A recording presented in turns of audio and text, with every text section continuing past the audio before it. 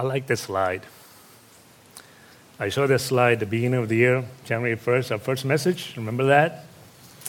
I'm not going to sing it for you, but I love Billy Joel. And I was talking to somebody, these young people today.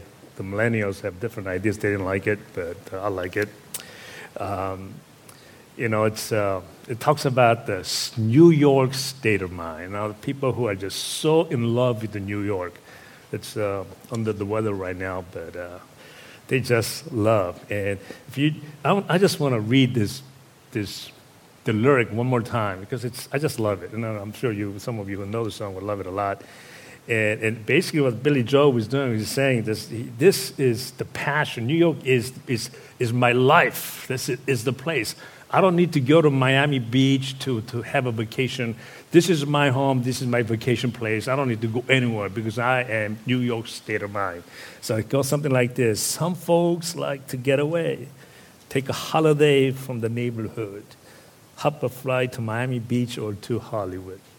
But I am taking a Greyhound on the Hudson River line. I am in New York state of mind. Oh, yeah. Kind of something like that, I could sing it, but I'm not quite there. No, I got a lot of talents, I think, but this is one of the talent that I don't have. And I'm glad Christina has it, and so that's okay. I'm not disappointed I got it whatsoever. And the point I was trying to make at the beginning of the year is, let's just take this idea, and as believers, just love, in love with God, and maybe turn this around a little bit and say, this is like, okay, let's make something about the New Year state of mind. And what is this New Year state of mind? And we kind of said, let this New Year be the year that we just really learn to focus on prayer. And we talked about the prayer of Nehemiah. Nehemiah gave us a formula as to how we are to pray. Nehemiah said, you must first magnify the greatness, the awesomeness of our Lord Jesus Christ, our God. So he just goes on talking about how great he is, how the loving and provider that he is. And he prays, just lifting him up. And then he's humbly, second thing is to confess before God. You are great, but I've sinned. I did some terrible things. I got angry yesterday for no reason, And then he goes on to pray for the confession of his sins of his father's ancestor, the brothers and sisters, and mothers and fathers. This is the way we ought to be praying. It's not just about my sins, but the sins of our nation, sins of our brothers and sisters, and sins of our church. That's how we ought to be praying for one another. And the third thing that he helped us to teach us how to pray is you got to be able to now have a hope. Don't be depressed.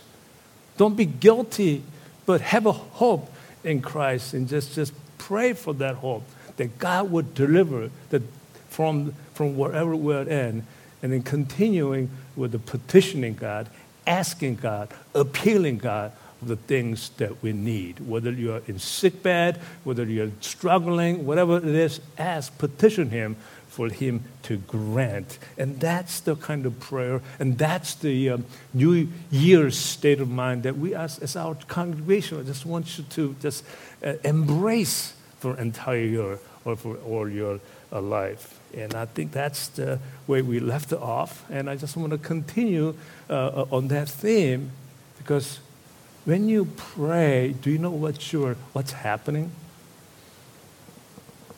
We often think about prayer as well. We pray, God's going to listen. Well, there's something that is happening when you pray. There's something that we kind of conveniently skip. And what that is? When you continuously pray to God, you will be found favored in his sight. And today's message is about finding favor in God's sight. See, when you've been noticed by someone, when you've been noticed by God, I like this guy. you're going somewhere. Did you know that? The praying itself isn't just asking. The act of praying, the attitude itself is something what is attractive. It's not sometimes what is in substance. It's not the result. It's the process. Being able to come before Him, I want to, ask and appeal. I like that attitude. I like the fact that you want to relate to me. I don't even need to hear what you are asking about. I already know. But I like you. You please me. You satisfy me. Therefore, you get whatever you need. That's our God. That's why we magnify Him, because He's great God. He's awesome God. I really want all of you to really have a blessed life. I know we all struggle. You know why? We all struggle because we focus on the struggling life. But let's just begin to really focus on blessed life. On blessed life. And people are attracted to people who talks about good things. Well, you don't want to be one of those companies where, what they call, what is that thing? The misery loves company. It's some people just like to be in that dwelling in the situation. That's a dark side. I want to go into the more bright side. Just want you to have a blessed life. We often greet one another by saying, God bless you. Or when somebody sneezes, we say, God bless you. You know why we say God bless when somebody sneezes? I never knew why when I came to the country when I was 12 years old, I have no idea why people say God bless when people sneeze. I really did. Did you know? Well, I found out what it was. Because it's very much related to the thing that I'm talking about. Well, see, in all our long time ago, people had this belief that when you sneeze, part of your soul is coming out of your body, which gives opportunity for evil spirit to enter your body. They really believe that. So they said, God bless you as a protection, as a shield, so the evil spirit will not enter.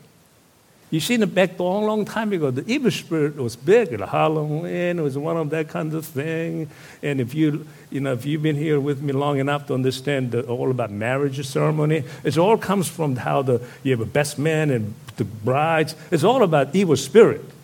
If you want to know, just wait for another sermon. It's really fascinating why people have a best man. It's like best man. It's to protect from evil spirit. That's exactly what it is. And all these bridesmaids are all similar kind of thing, but I won't go into detail. It'll be another 5 minutes.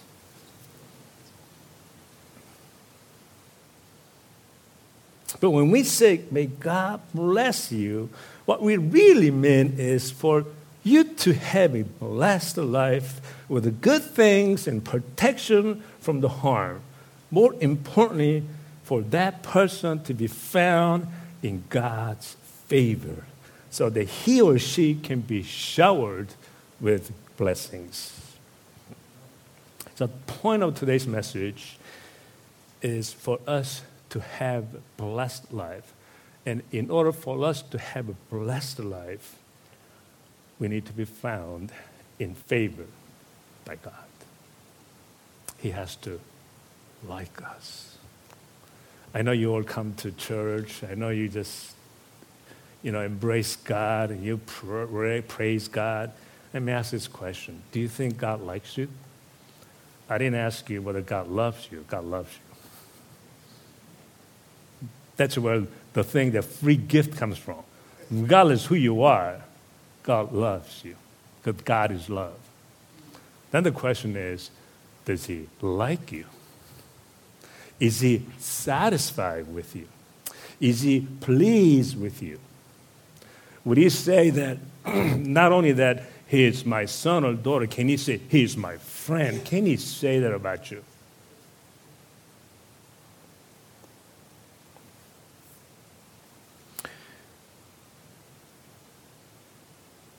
when we say, God bless you,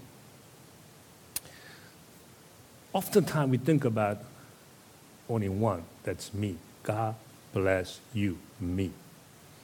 But if you really look at this 3-word sentence, there are two individuals. There's God and there's you. And how is it that we always focus on the you part, the me part?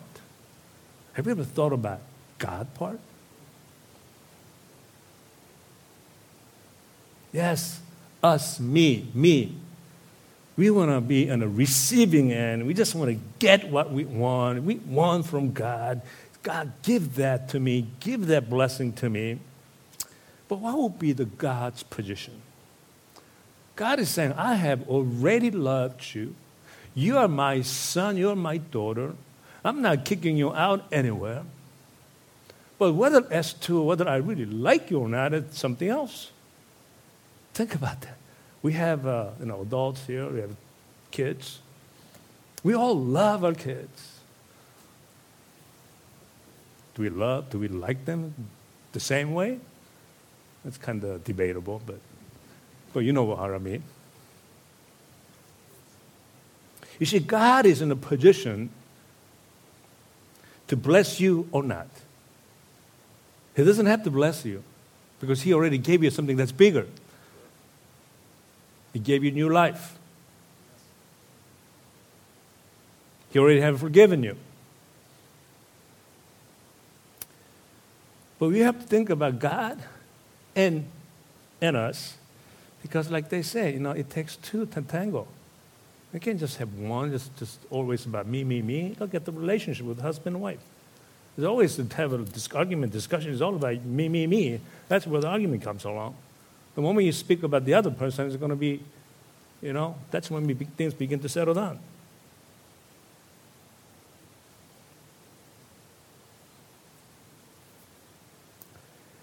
Well, to be blessed, to be found favor in God,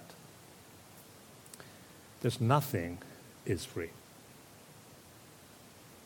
And I have to be very careful about what I said here. Even the free gift is not free. From door to door, it's not free.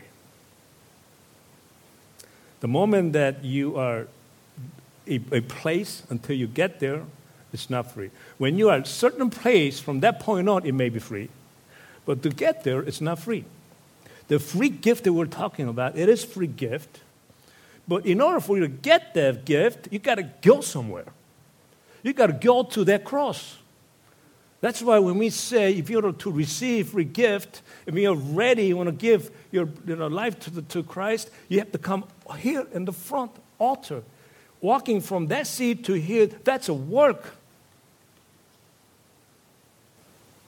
And you're sitting there, we're not doing anything, it's not it yet. You have to be able to profess that Christ is your Savior. It takes work. We often forget that. To be blessed, there's a component in which we need to be working for. So that God says, I like you. I am satisfied with you. You understand what I'm talking about? How many people like freebies? Who says, here's a freebie, I will deliver it to you? I don't think I have anybody offering that. They say, you want this thing free? Come and get it. Well, coming and getting it, that's not free. You have to get to it. You have to spend some money. You've got to turn the engine on and spend some fuel and spend some money and to get there. Usually what, JCPenney's or Macy's, freebie, free this. Well, sometimes that's not really free because if you buy this, you get the free. It's not really free, but it's free. It's free, but the thing is you got to get there. Once you are there, it's free gift. But from home until you come back, it's not totally free gift. You have to do some work. To receive His blessings, there are two steps. Number one, for non-believers, you must run to cross.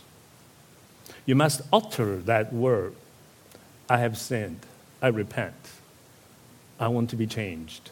And you my Lord, you're my personal Savior. I believe you can help me to change. That's a work.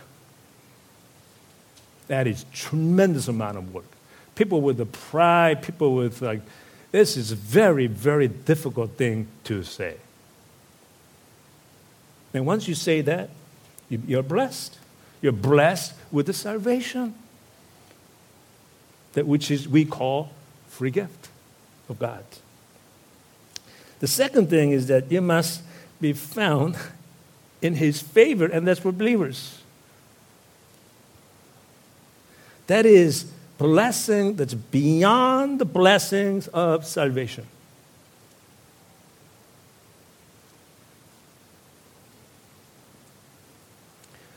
The blessings in life comes when we are favored by God.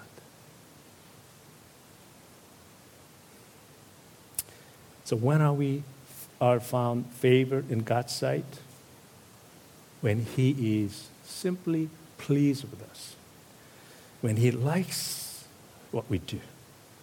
When He is satisfied with us. When He likes the way we move. When He likes the way we edify and the way we carry ourselves. Simply, you've got to be liked. You got to be liked. By who? By God.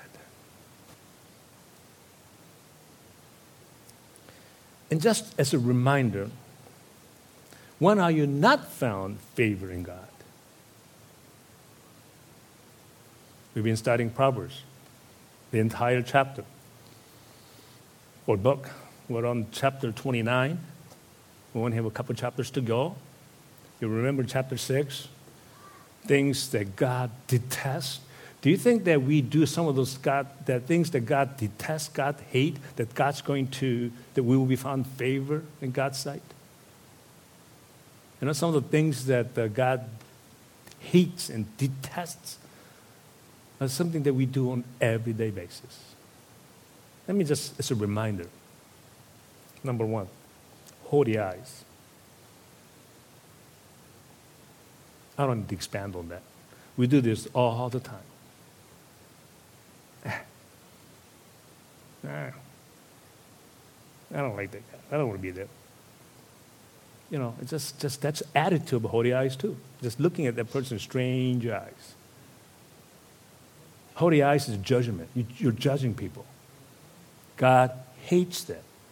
And you want to come and praise God and want to be found favor and be blessed? I have a news for you. Think twice. You believers. Do you know why the believers are very critical in this way?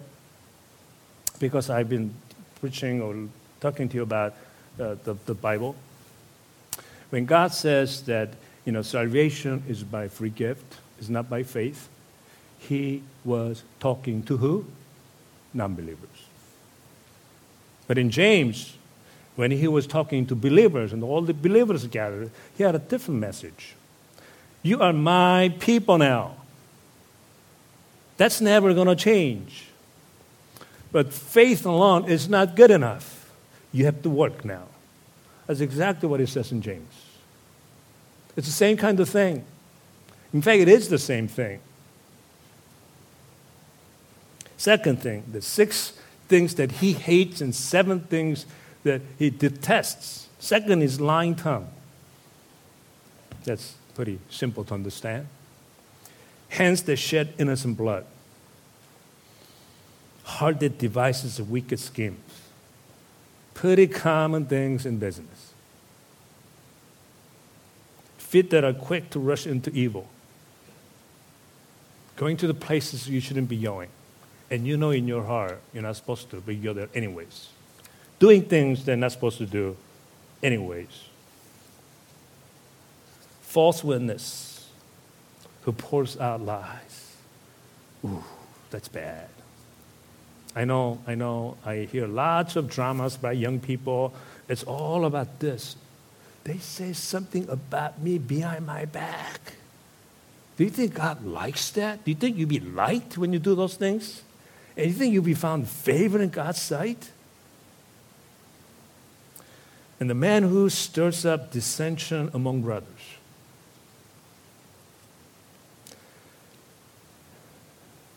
In my office, business side, not a church side, one of the last things is these things I do not tolerate. Our company is a very loving company. We give them the first chance, the second chance. If we violate one of these things that God detests and hates, they're going to hear about it. If they do it once or twice, we don't even take it to 3 strikes. Because this is how important and critical it is for the survival of the company, for the survival of the ship. And why people begin to do these things that God hates and detests, the underlying reason is all these people just wants to make a name for themselves. And we talk about that as well. God hates when people try to make a name for themselves. The reason why the Tower of Babel came down, it was demolished. In fact, it didn't just naturally happen in the Bible. Bible says that God was so upset, he actually came down from the heaven. Did you know that? God came down from heaven? Jesus wasn't the first time. A lot of people think, oh, Jesus came down. No, God came down. The only time God came down was when Jesus came down. Jesus as God, he came down. No. Bible is very clear, and we studied it. And God says, I don't like this. So he says, let us go down. And he came down. They came down. You know who they were? It was a plural. For those, one or two people have no idea what I'm talking about. God says, let us come down and just get rid of this. Let's give people warning. Let us. You know, who are us? Who are these people? Us. It's God himself and Jesus and the Holy Spirit. That's what the Bible teaches. Jesus was there from the beginning. Just as the Holy Spirit. It's very consistent. Bible is just totally amazing. Holy book.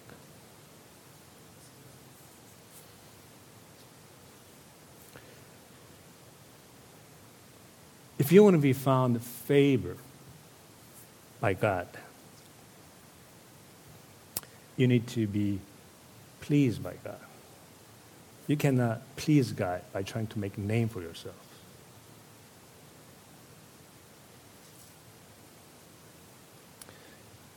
And to be found favored by God, you need to begin to build this tower of wanting to be favored by God. In order to be pleased, in order to be satisfied by God, or to satisfy God, the only thing that you can really build is this tower of love. Love that contains forgiveness, love that contains the healing, love that contains all that things that we do caring for others. Because all of the 7 things or 6 things that God hates and detests, it's all about hurting people. It's nothing about a particular, it's always about hurting people. God doesn't want you to hurt people.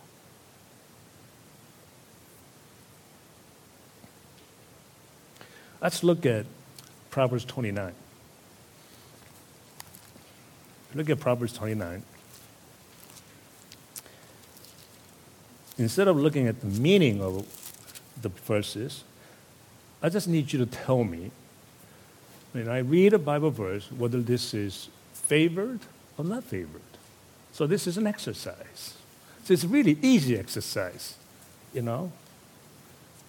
So if you look at chapter 29, verse 1, a man who remains stiff-necked after many rebukes will certainly be destroyed without remedy. Is he liked by God? Is he favored guy by God or not? He's not favored guy. So that's your lesson. Let's look at verse 2. When a righteous thrive, the people rejoice. Is God pleased with that or not pleased? You are favored. When wicked rule, the people wrong. Not favored. That's easy ones. I just said it for you. When a man loves wisdom, brings joy to his father. What is it? Is it favor or not favor? It's a favor. But a companion of prostitute squanders his wealth. It's the opposite, not favored. By justice, a king gives country stability. Favored or not favored? He'll be favored. But one who is greedy for bribes tears it down. Would this person be favored by God or not favored? It's not favored God. Proverbs 29 is just full of this kind of things. In fact, the entire the book of Proverbs is about this kind of things. When we talk to Proverbs, Proverbs isn't just some sweet, nice saying. It is the essence of our Lord Jesus Christ. If you know about Jesus Christ, other than the factual thing that he is Son of God, that he came down and died for us, if that's the only thing you know, but if you know more about God and Jesus, what his essence is, the character, the way he thinks, the value system, read every verse in Proverbs will tell you exactly the way he thinks. And when you just are able to digest all this, that's when you can flow in wisdom and discernment. So what are we to do? What am I to do with all this? How do I remember I was actually struggling with this. Not specifically what I just described to you. Because I was a believer since I was a child, since I was an infant. And I'm just went to church all my life. My father was pastor, so I understand about the whole thing. So I was in the hospital, as you know, 21 years ago. Can you imagine just lying in a bed, just walking in the shadow of death, waiting for heart transplant? I just want you to imagine a little bit. And thinking, what am I to do? You got the initial shock that you cannot survive or live without heart transplant. I am really, really sick. My heart is no good. They told me there's no cure for it. There is no cure for it whatsoever. They told me even miracles are not going to work. Because heart is only muscle in our body. Once it dies, it does not regenerate. It's not like any other muscle in our body. It is not hopeful. The only way for you to survive is the heart transplant. I was thinking, even like I could die even during the surgery. And even if the surgery went well, how long do I have to live? Do I have 6 months? 5 years? What would I do with whatever time I have left? When these kind of thoughts are beginning to preoccupy your mind, things begin to shift, things begin to change. All the value system that I had in the past is no longer applicable. I'm looking for new insight, new direction, new wisdom. Then I realized something was missing from my life. Up until that time, I didn't think I was missing anything from my life. In terms of growing up, my status at that time, I was 29, 30. By the time I was in the hospital, I was 31, 32 years old. I was doing well. I had a great job and had a nice house, and I got live enough to live comfortably. And with things were going quite well. And in spiritual sense, I was baptized. I went to every Sunday school, and I went to service, and I enjoyed going to church, and I was comfortable at the church. But there was something missing. There was a big hole in my heart. I was sure that I would go to heaven. And I was a believer. I was sure that I was going to go to heaven. I have that eternal life. And there just shouldn't be any problem. But there was an emptiness. Something was incomplete in my life. It just wasn't sure. I just knew something was missing. So I had to make sure. So I went through this, what I call mental checklist. What would you go through just to make sure that in your facing death, that you're going to be okay in terms of your spiritual belief that you're going to be not so much just go to heaven, but it's going to be okay with your life. So I made this mental checklist. There aren't too many. As that I accept Christ as my personal Savior. Very clear, yes, I checked that off. Do I believe in salvation, that it is a free gift of God, and that whoever is saved will have eternal life? I firmly believe that. I said, yes, I checked that off there too. Did I ask for His forgiveness? I did, yes, I checked that off too. And my entire salvation checklist was complete, but something was still missing in my heart, and I wasn't sure what it was. And then what I realized is this. What I realized is that before I can argue about my right for salvation, my right to go to have eternal life, my right to that free gift, I realized that salvation itself was based on the act of love of Jesus Christ dying on the cross for others, forgiving others and loving others. The key word here was others. And with that understanding, I realized also that my salvation checklist was all about me, and me. None of it was about others. It was all about how much I wanted God to love me.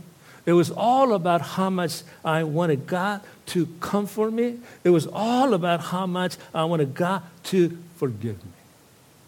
Nothing wrong. And you should have that attitude. I have received His grace and mercy. I was confident with that.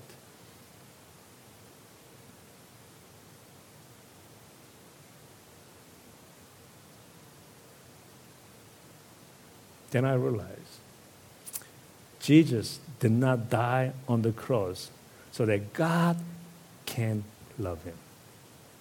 Jesus did not die on the cross so God can comfort him.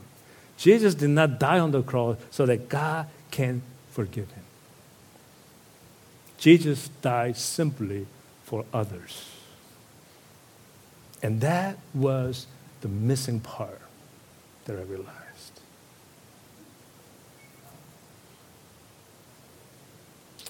His interest was about others. Mine was all about me.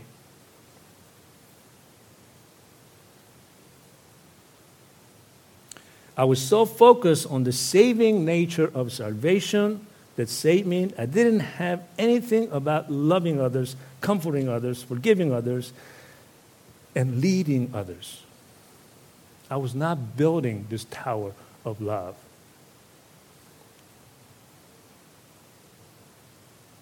And finally, one day, God helped me to really find a way to be found in favor with Him. Let me give one illustration. After my heart transplant surgery, or during that time, I had this overwhelming sense of wanting to start my own business with this new awakening. It's all about others. So I was ready to start my new business, the design firm, because that's the only thing I knew, design. And I was just ready. And I was ready to just go and start this business and help others. And I was on a God's mission, and no one's going to stop me. I know that God was with me, and I sensed this power of the Holy Spirit in me. And go and do this. I can do this. I was ready. And the presence of the Holy Spirit saying, that's it. And the work of the Holy Spirit saying, let's do this, let's go. And the power of the Holy Spirit is humming and saying, what are you doing? Come on. What are you waiting for? Let's do this. I felt this amazing sensation of wanting to do this. But I had a problem. There was a woman. This woman, instead of saying, let's do it, she said, let's not do it. I was like saying to myself, if you are a woman, you're supposed to say, let's do it, and let's go eat that fruit. Why are you saying, let's not do it? Knowing me, the past, I was really ready to ignore her. You know who this person is by now, right? Janice, my wife. In the case you didn't know. I just want to ignore her because I know what I'm doing. She doesn't know anything about design, and it is the one it's that business I'm starting. You know, you can just do whatever you want to do. This is my business. I want to do it. I was ready to do it. But first, until then, I have really, really listened to it as I did it my way. I did it okay, so like, she doesn't have anything to pick on me, and I did pretty good. But then the sweet Holy Spirit gently reminded me about, oh, you want to do your way, huh? So you're not seeking my favor. I heard that. Oh, you're not seeking my favor. Oh, so you want to do your way, huh? And you're going to use me because you're saying this is a godly mission. We exist to help those that need as godly mission. You're just going to do it. You're going to ignore your wife. Oh. And I was about to ignore it.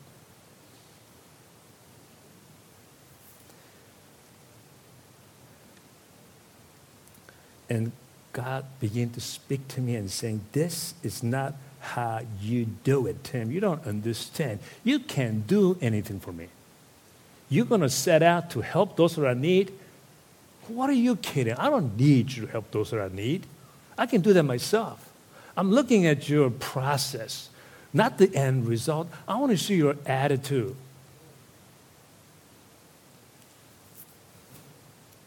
He was saying, I don't really need you. If you want to help those that are in need by starting a design firm, well, then fine. But I suggest that you go and help your wife by listening to her. She is the one who is in need.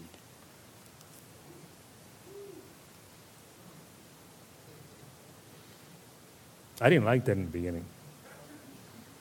And I said, like, what? I got this mission. It's not my mission. It's not about me.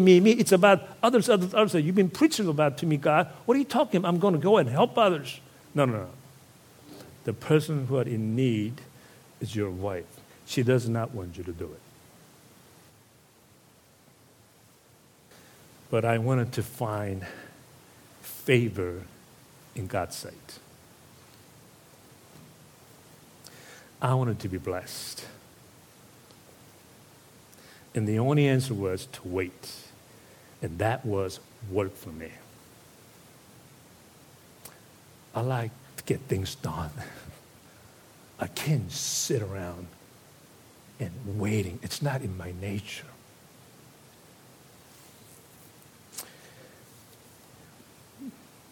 When you are found in favor of God, things happen. But it took about a year. I waited for 1 entire year. Going back to the company that treated me well, but I wasn't really, my mind wasn't there. So it was like struggle because I want to do this God's work. So about a year later, which was more like 10 years to me, and you know the story. I have said several times in different occasions. My younger brother calls me and asks me, so I hear that you want to start a company. What does it take? And he continued, well, for us in the medical field, when we are trying to open our own medical practice, which he was at that time intern, it's going to cost at least $250,000 for rent and equipment, and we need a lot of initial money to pay for our staff, like nurses and receptionists. It's a must in the medical. I can't start on my own. I have to have a staff. I have to have a nurse. I need a lot of initial payment. And I said, well, for me, all I need is one computer. I can begin my practice in my home garage. I don't need any money for that. And I don't need any staff. I can do all by myself. 2 weeks later, I received 3 boxes in front of my house containing computer, monitor, and accessories. My brother has sent it to me. He forked up his savings, the little savings that he had as an intern. He probably bought it with a credit card and sent it to me. My wife, the woman that I was talking about, looked at it. I didn't say a word. She looked at it and looked at me and said, well, I guess we're going to start a new business. I was able to find favor from my wife, Janice, and I knew I was found favor in God's sight. And then, the rest of history. God blessed the firm so much. To be able to afford this building, to be able to continue to go and on, and to be able to run a business with a value saying, I have a plan, but my plan is no plan, and it works. We're the only engineering architecture firm during the last 5 years that not laid off anybody. Just about every company laid off 30 to 50% of the people. Of course I have a plan. That's a wonderful time for me to give testimony to those people. They say, tell me about your plan. Well, I have no plan. But you say you have a plan. And my plan is no plan. We're going to hear about the plan? You see what happens when you have your own plan, you don't listen to anybody else. I was there. When you have your own agenda plan, A, B, C, D, all the strategies, you know what happens? God pokes, tells what to do, but you don't listen because you have a plan.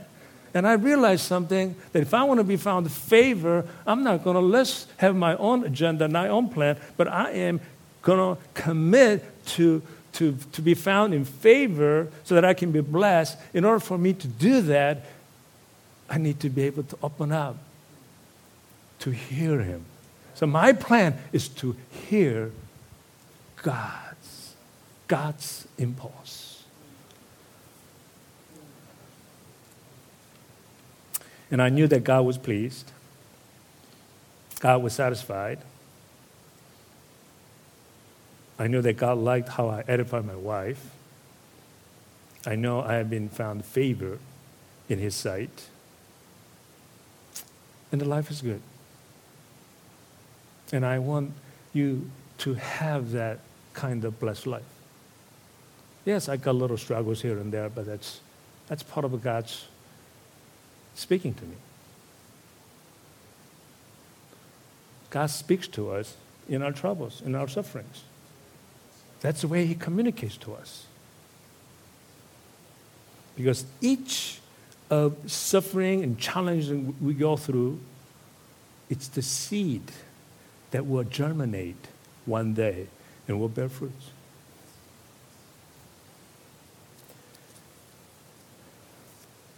So let's go back to our Proverbs 29 and read some additional.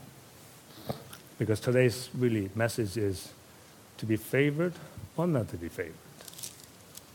Easy, fundamental, like elementary kindergarten class. So if we can start with, for example, verse 12. If a ruler listens to lies, all his officials become wicked. Favored or not favored? Not favored. A lot of this has application to all of us in the daily lives. You see, ruler, not just the king that you hear. Father is ruler of the family. Mother is ruler of the family. Supervisor, ruler of the company. President is ruler of the company. It applies to all of us.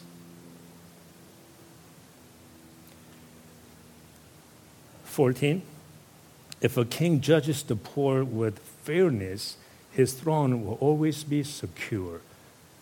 Does God favor this person or not? God favors this person.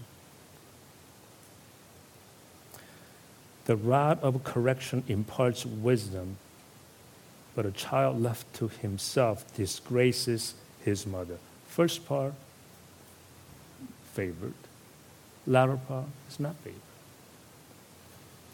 When the wicked thrive, so does sin, but the righteous will see their downfall. The first part is not favored. If you just take your time, read this. This isn't something applying to some people of the past. It applies to every single one of us in our daily lives. Discipline your son, and he will give you peace. He will bring delight to your soul. Will God be favored or not favored? He'll be favored. And he goes on and on and on. When you read Proverbs, two ways. You can try to understand the exact meaning of that and just go into commentary and understand it. That's good too. That's the end result.